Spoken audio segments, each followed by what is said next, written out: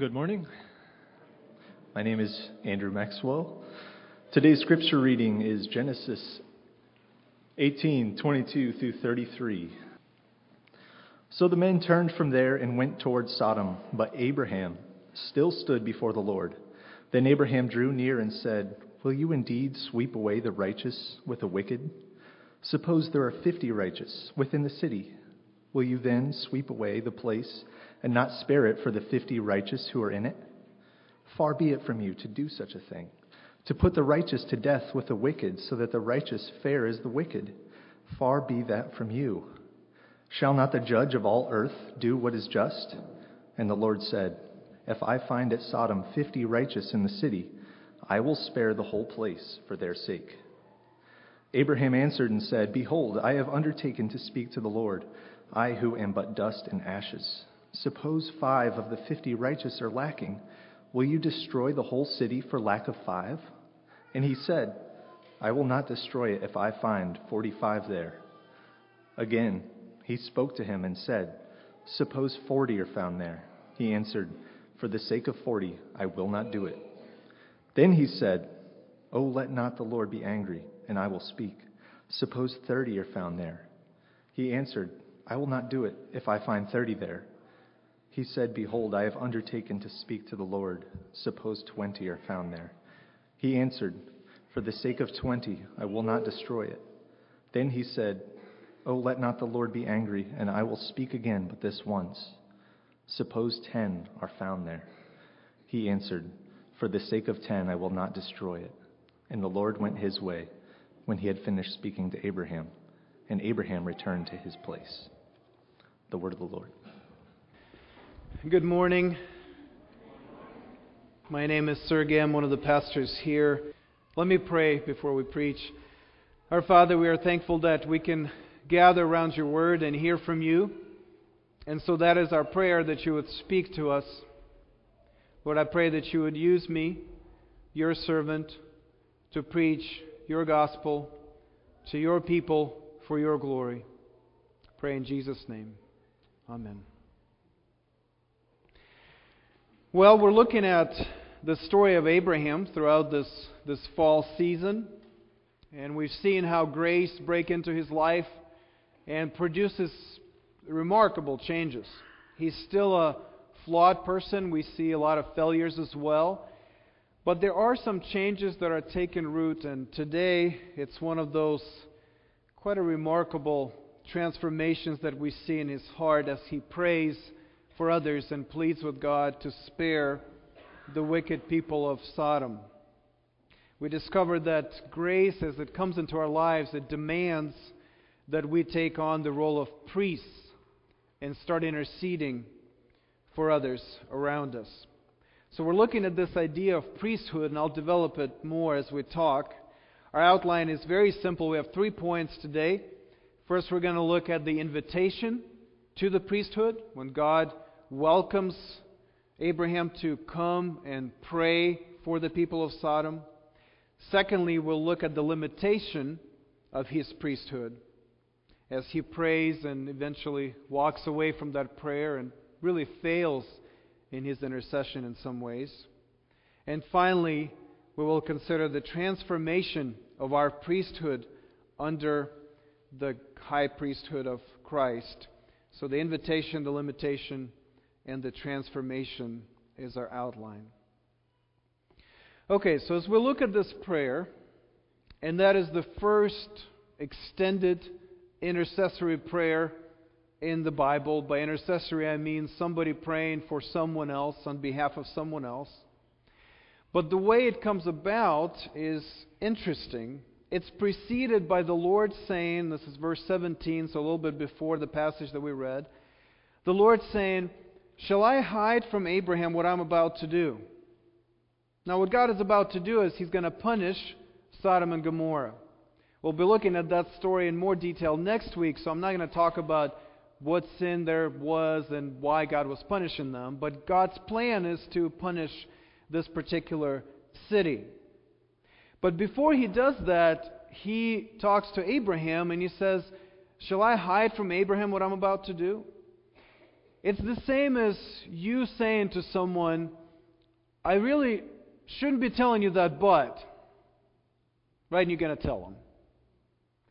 It's God saying, I want to tell you something I'm about to do. He is involving Abraham into this exchange. God is choosing to reveal His plans to this man, and He invites him into a discussion about the future of the wicked cities. Now that seems surprising to me. Why would a sovereign God do that? Does He need to consult a man about his plans? No. Why is He inviting Abraham into this dialogue about Sodom? Well, I think there are two reasons for it. First one is that God involves Abraham as His friend. God has a relationship with Abraham. In verse 19, it says that the Lord has chosen Abraham. Your ESV Bibles will give you a footnote that says that chosen could be translated as known. It's a relational word. God has known and chosen Abraham to be His friend. He shares His plans with Abraham because of the type of relationship that they have. The type of friendship that they share demands that God would involve Abraham in His plans. Now we know how it works in human relationships, right? If you think you were friends with someone and then on Facebook you find out they're moving to another state, you say, oh, I guess we weren't as close of friends as I thought we were, right? Because if we really were friends, they would have involved me as their friend into this decision as they were making the decision. Not after the fact, announcing in a very impersonal way, but I would have been part of that discussion. And maybe they didn't need my advice, but at least they would have shared with me what was happening in their lives. And Scripture several times refers to Abraham as God's friend. And so as God's friend, there are certain expectations on that relationship. Abraham has certain privileges and benefits, right? Being God's friend. He's accepted with Him. He is blessed by Him. But what's amazing to me is that God, as Abraham's friend, also understands that there are certain expectations on him as part of that relationship. So it's as if God says, I will be a good friend to Abraham, and good friends do not keep secrets. So I'm going to tell him what I plan to do with Sodom, because that is what friends do. That is utterly amazing. That God, not only that God would befriend somebody and say, now you are my friend, with all that entails. But God is also saying, now I am your friend. And so I will now behave, God says, as a good friend to you. Which means now you're going to know what I'm planning to do. You're going to know what I'm feeling. You're going to know the things that I am thinking about. God doesn't hide those things from His friends. That's remarkable, isn't it? That God would think that way. He doesn't need Abraham's friendship.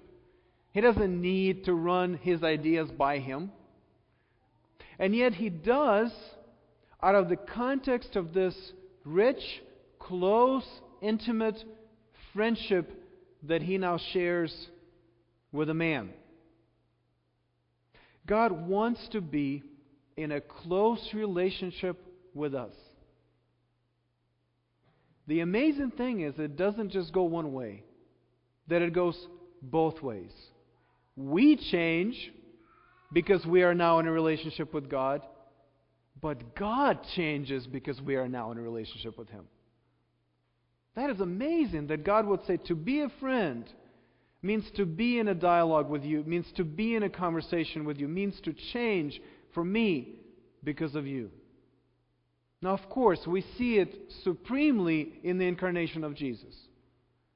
God does actually change, taking on the human nature and becoming one of us, becoming close with us. God becomes one of us because He wants that kind of relationship with us. And to all who follow Him, Jesus says, "No longer do I call you servants, for the servant does not know what his master is doing. But I have called you friends. For all that I have heard from my Father, I have made known to you."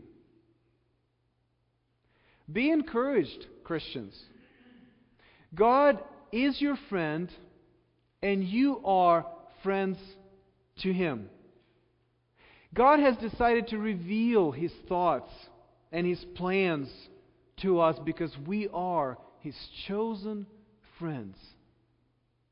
Now let that privilege and that surprising new relationship affect your prayers, affect your reading of the Bible, affect your worship at church. There's another reason, the second reason why God involves Abraham into this conversation is because Abraham is now His priest. Abraham becomes an advocate for the people of Sodom. God wants Abraham to pray. He wants Abraham to act as a priest. Now, what is a priest? Well, quite simply, a priest is someone who mediates, someone who comes between God and others. And God is involving Abraham just in that way. God is saying, "I'm going to reveal my plans to you so that you can now intercede on behalf of the people of Sodom. Now you pray for them in front of me. Now you come to me on their behalf." Remember, part of the promise to Abraham was that he will become a blessing to other nations, to other people. And now Abraham is invited to be a blessing to the people of Sodom, people who are about to be judged by God. And so God is asking Abraham to pray for them, to be a blessing to them. So this first extensive prayer recorded in the Bible is not about the needs of the person who's praying. It's about the needs of the other people. And not just any other people. It's not just his family. Of course, he's praying for Lot as well, but he doesn't actually bring up Lot and his family in this prayer. He's praying for the wicked people. He is asking that God would spare the wicked people of Sodom. More than that, these people are occupying the land that God had promised to him. And so he is praying that God would spare the people who are standing in between him and the possession of the land that God promised to him. This is a remarkable prayer. God is drawing him into this conversation about Sodom, and He's making him now a priest for the wicked people. And when Abraham prays for them, and he's trying to figure out a way for God to forgive and to spare them, God silently delights in that prayer. Why? Well, because it's God's own heart. It's God's own disposition to save and to bless. Now I want to be careful here. So I want to say that God's basic general disposition is to save. It's not to say that God doesn't judge. God is also a just judge. But His basic general disposition is towards our good. It is to save us. It is to bless us, even the wicked. Ezekiel 18:23 says, "Have I any pleasure in the death of the wicked, declares the Lord God, and not rather that he should turn from his way and live?" That's the heart of God. God is saying, I don't have any pleasure in the death of the wicked. I would rather they would turn and live. And even as He is pronouncing judgment on Sodom and Gomorrah, He is involving Abraham into this prayer and encouraging him to pray so that God would spare them, so that God would save them, so God would forgive them. And so Abraham is exercising this kind of priestly function. Verse 23 says that Abraham drew near to God. He drew near. It can also be translated as approached or stepped forward. It's a term used of someone delivering a legal plea, like an advocate, like a lawyer, requesting that justice be done on behalf of the defendant. God invites Abraham to defend Sodom, to become their advocate before God. Now, we can read this story and we can applaud Abraham's desire for the people of Sodom to be spared. We can talk about his compassionate heart and how much grace has so affected him that he has now taken on this disposition that is really God's disposition to bless and save, that he now thinks as God thinks and feels as God feels. We can just marvel about that and talk about Abraham. But have we forgotten that we too are called to be God's priests? 1 Peter 2:9. That we too are invited by God to be advocates for our neighbors, to plead on their behalf, to ask God to spare them. Now, of course, it's an incredible honor to be God's friend and to learn about His plans to punish sin. But what about the responsibility that comes with this honor? I know what God is about to do because God has revealed it to me as His friend. Now, am I taking that knowledge to the next step and now praying for those who are under God's judgment? My question is very simple today to all of us. Are we burdened by those around us who don't know Jesus? Are we burdened for them so that we pray prayers like this one?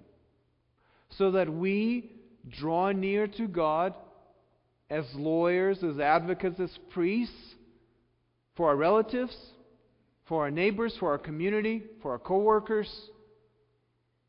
And so we come and we say, God, spare them because we know what you're about to do. Spare them. We come to you on their behalf because we care about them. We've been burdened for them. We know from Scripture that all people are under God's wrath because all have sinned and all fall short of the glory of God. The question is, has God's grace that we experienced ourselves by being spared, has it affected our hearts so much that we have now taken on the disposition of God and we are now burdened for them, we are now praying for them, we are now interceding on their behalf? That God's grace has affected us so deeply that we have become priests for others around us. There's a great story about Adoniram Judson, and specifically about his conversion, that tells us how being burdened for someone who is lost can fuel a different kind of life for us. Adoniram Judson was the first missionary to Burma. He was born in the late 1700s in New England. Grew up in a Christian home, was brought up as a believer, and then he went off to college. He went to Providence College, which is now Brown University. And when he graduated, by the way, he was valedictorian of his class. He's a very smart, brilliant young man. But when he graduated from Brown, he told his parents that, I'm no longer a Christian. I do not believe what I was taught as a child. I don't believe in the God of the Bible anymore. So something happened during his years at Brown. There were other people who influenced him, particularly his friend Jacob Eames. Jacob Eames was a brilliant man himself. And so he, over time, talked to Adoniram Judson about his struggles with Christianity, and that he eventually arrived at this conclusion that the Bible isn't true, that God doesn't exist. And in fact, Jacob Eames openly mocked Christianity. He was a scoffer. And many people followed him in that, including Judson. So by the time Judson graduated, he did not consider himself to be a Christian. He moved to New York to pursue a career in theater. And after a while, having failed as a playwright, Judson decided to return home to Massachusetts. Now on the way home, he had to stop at a country inn to spend the night. And the only room that was available was next to a room where a man was dying. And so Judson had no other choice, and he said, "I'll take the room." And all through the night, he heard how this man cried out in agony, literally on his deathbed, crying in pain, crying in hopelessness and despair, faced with his own death. Well, Judson stayed up most of the night, couldn't sleep, was thinking about his own mortality, was thinking about his own faith, and considering, well, what if I'm wrong? What if what I abandoned really is true? What if God does exist? And so am I going to be able to face death?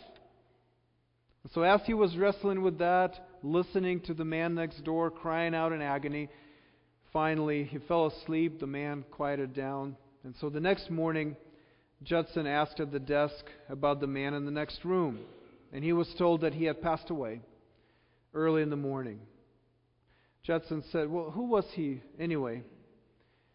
And the clerk said, "Oh, he was a young man from Providence College." Judson said, "What a strange coincidence. I too went to Providence College." Judson said, and the innkeeper replied, "Well, maybe you know him. Did you happen to know Mr. Jacob Eames?" The very man who steered him away from faith now spent the night in the next room dying in agony, in hopelessness. That was the turning point for Judson. He got converted. He ran to Christ because he saw what that hopelessness sounded like, what it looked like. The man that he admired for his courage to face the world without God was crying in agony at his death.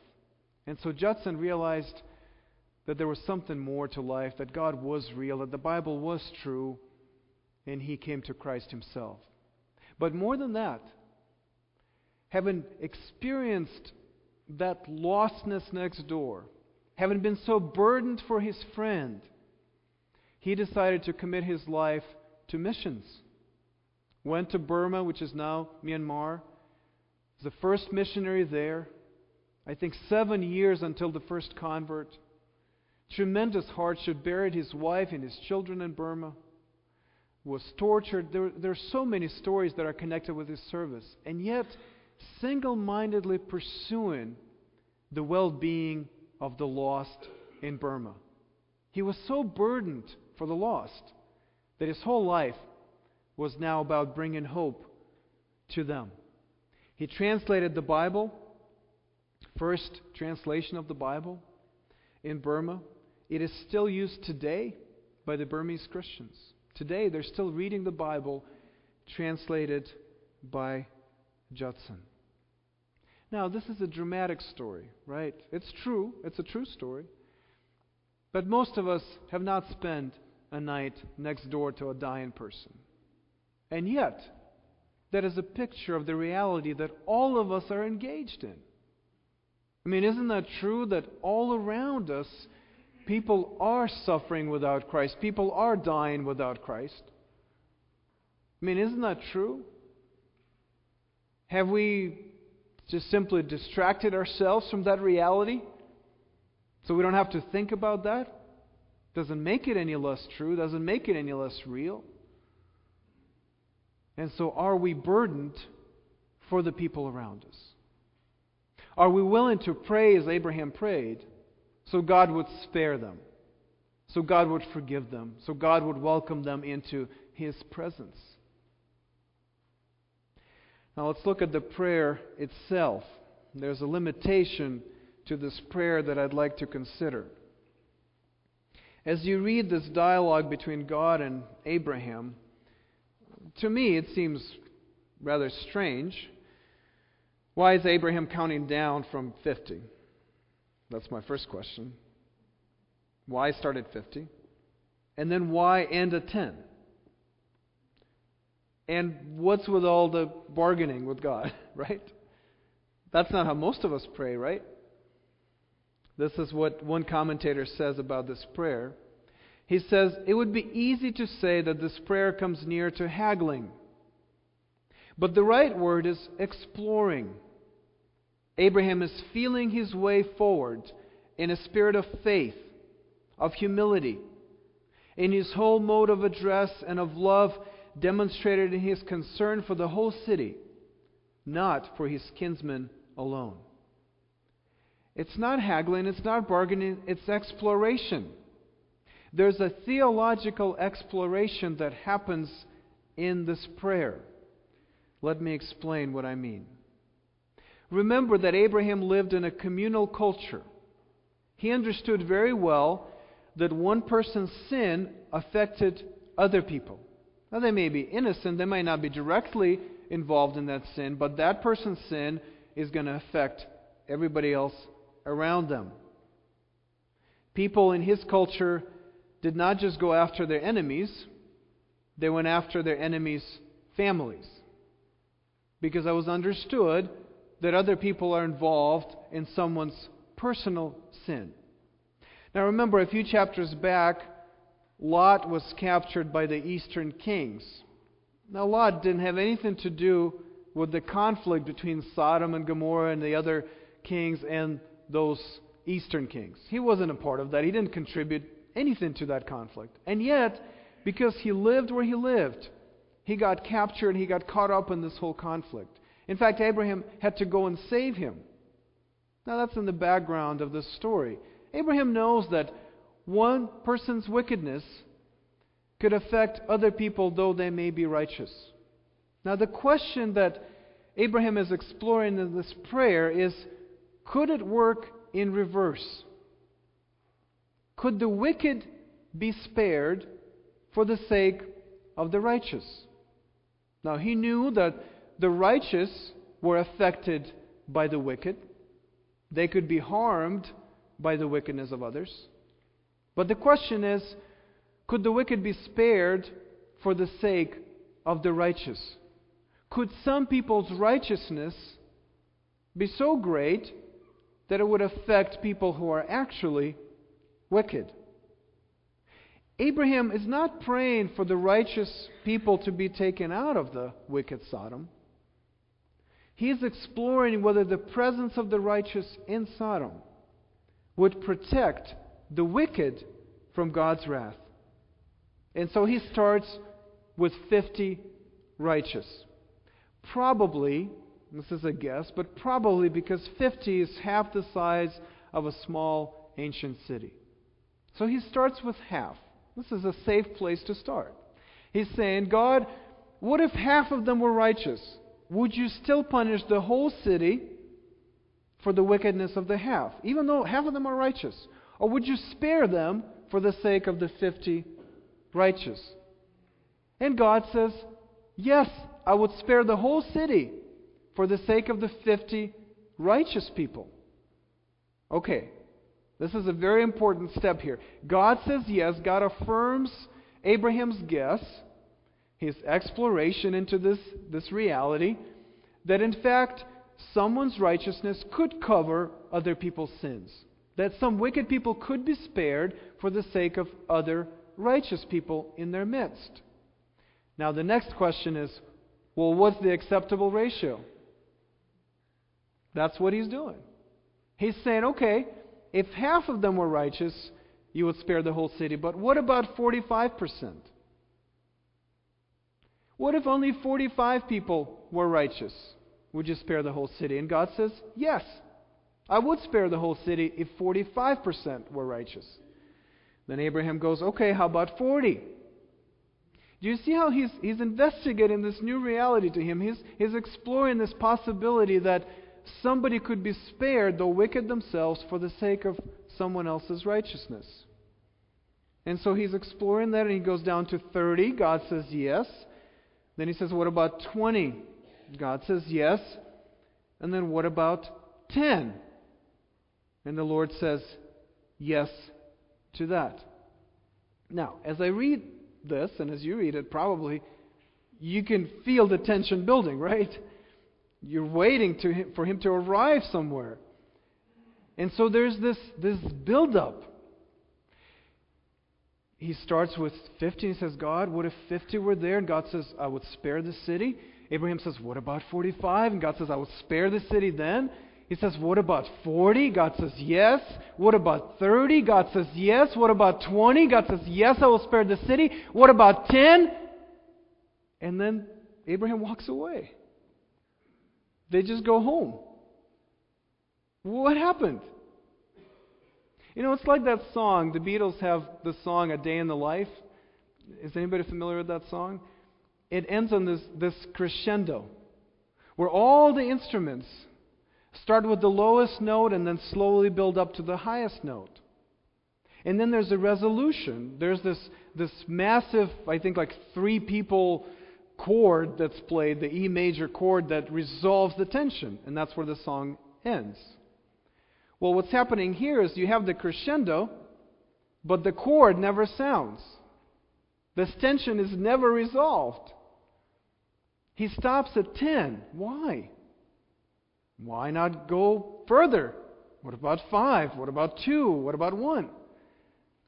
Why is Abraham walking away when we least expect him to do that? I mean, don't you, as you read it, don't you expect him to go down to 1 and find out what God says to that? Why is he not going there?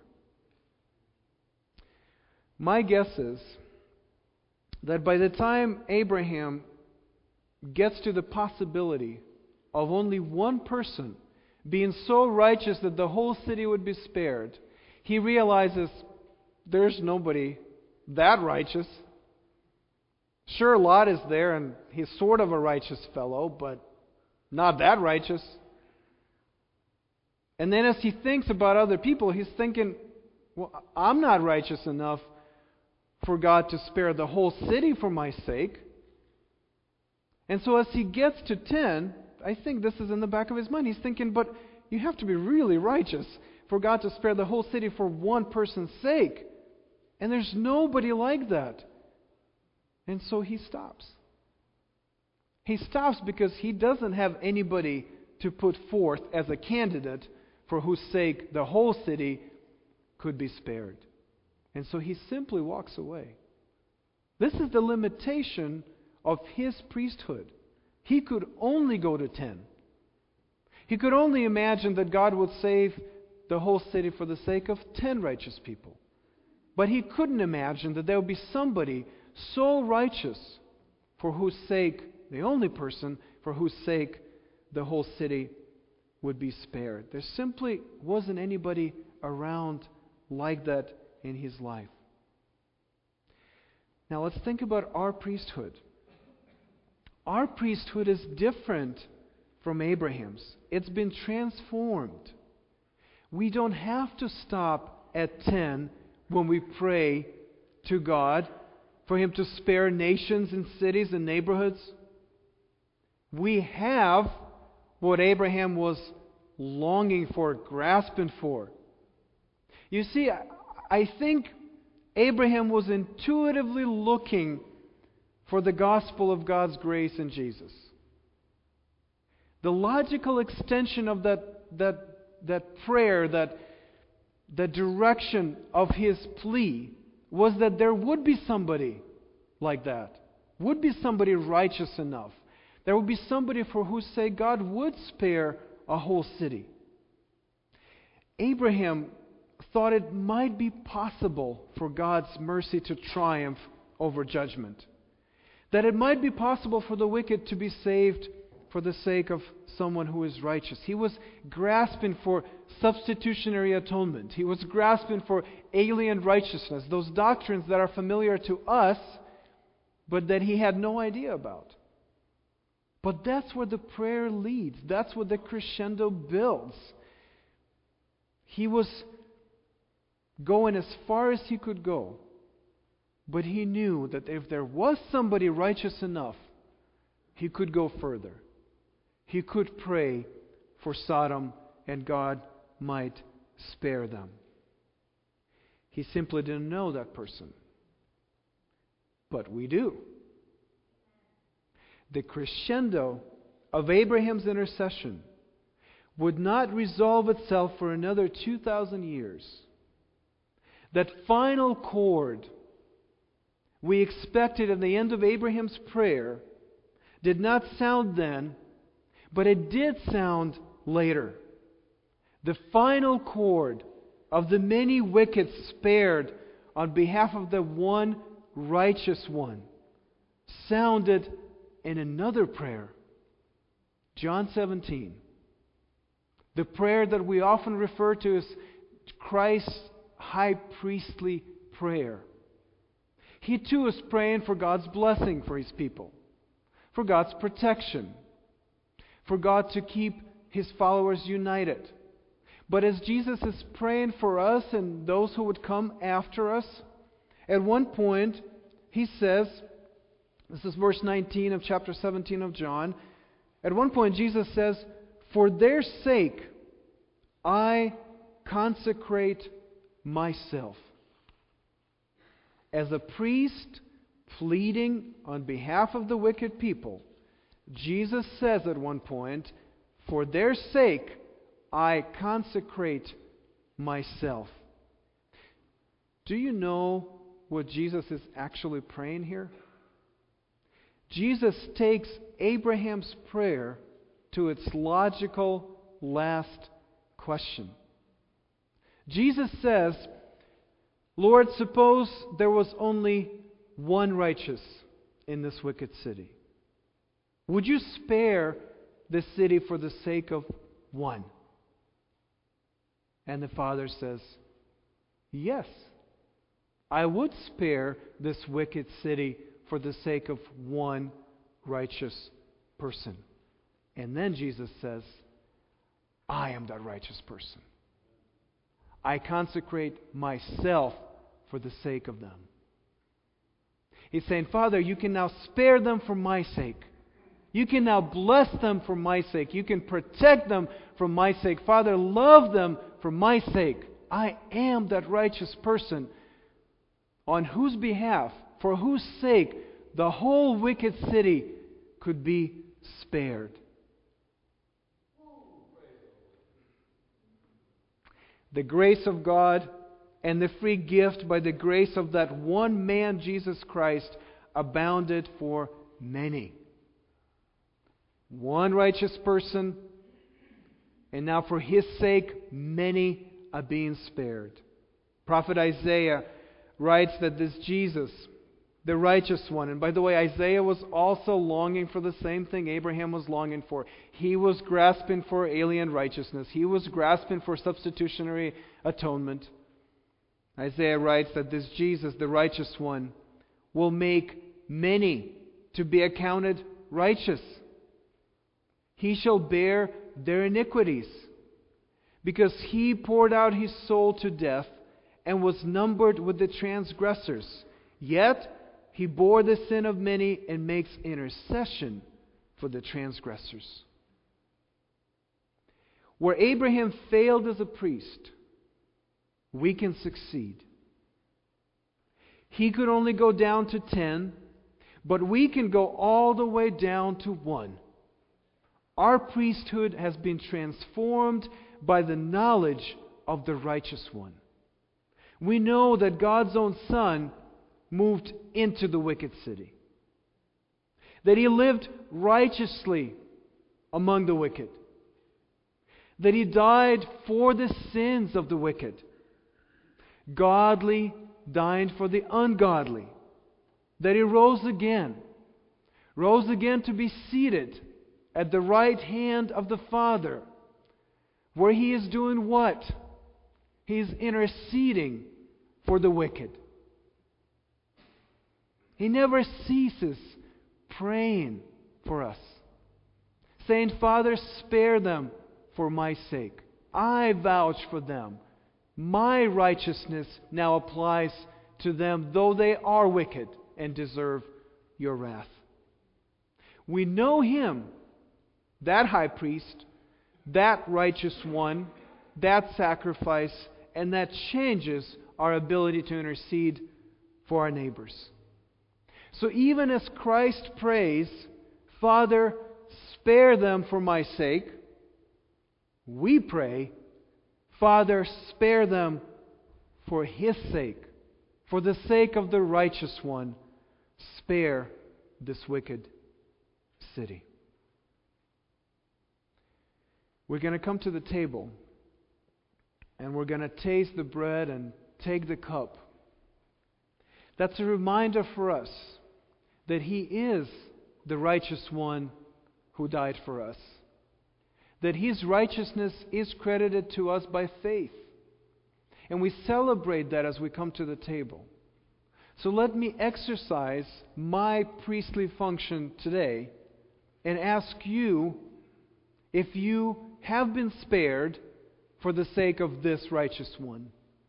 If He is your high priest, your perfect sacrifice. If His righteousness is now your righteousness, so that when you come to the Father, you come in His name and for His sake and on His behalf, because He is righteous enough to cover your sins. Is that your experience? If it is your experience, you are welcome at this table. We welcome you to join us.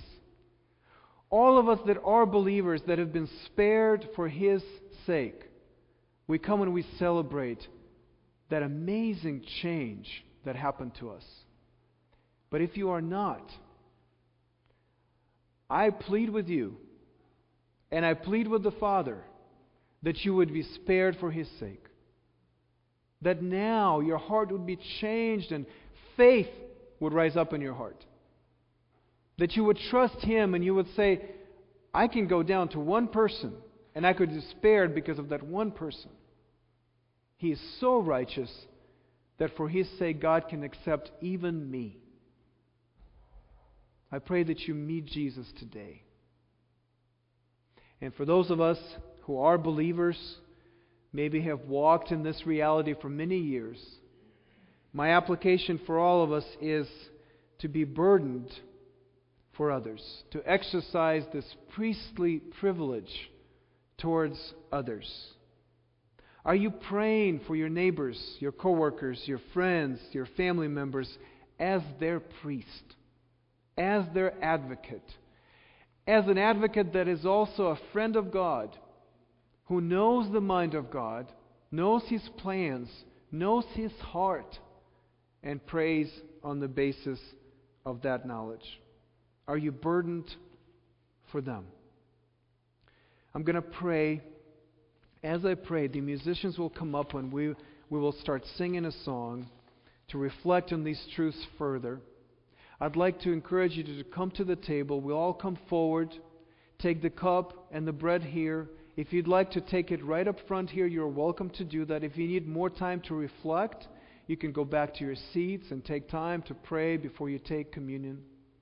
And then we will go into our final song, where there will be a call for response, and hopefully in our hearts we'll respond to this message as saying we want to be His priests for others.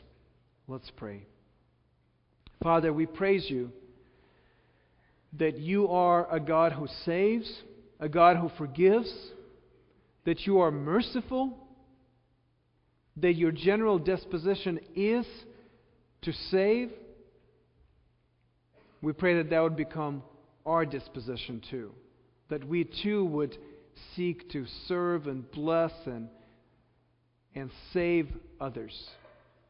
Lord, I pray that as we reflect on Christ, the righteous one, our high priest, our substitution, our sacrifice.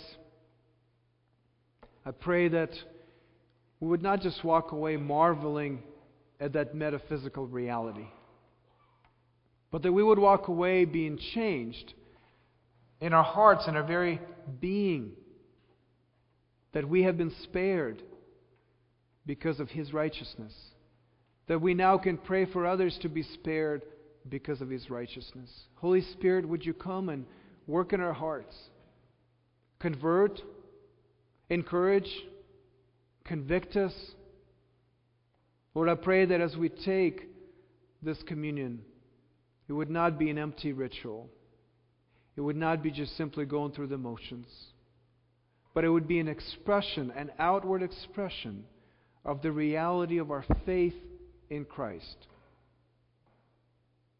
Lord, we confess that often we are not acting like priests to others, that we ourselves often forget that we've been spared for the sake of Christ. So I pray that you would remind us. Remind us that Jesus came and was born a human baby, grew up fully human and yet remaining fully God, two natures in one person. That He suffered and died for us. That He was unjustly condemned. That He was sentenced to death for crimes that He did not commit. That He was crucified and died in agony as if He was lost Himself, and yet He did it for our sakes. That He rose again from the dead, declaring victory over sin, over death, over the devil. And that He now, even now, is interceding for us. Lord, if I really believed that Jesus never stops praying for me, what would my life look like? I pray that you would speak to us by your Holy Spirit and encourage us to live it out. In Jesus' name.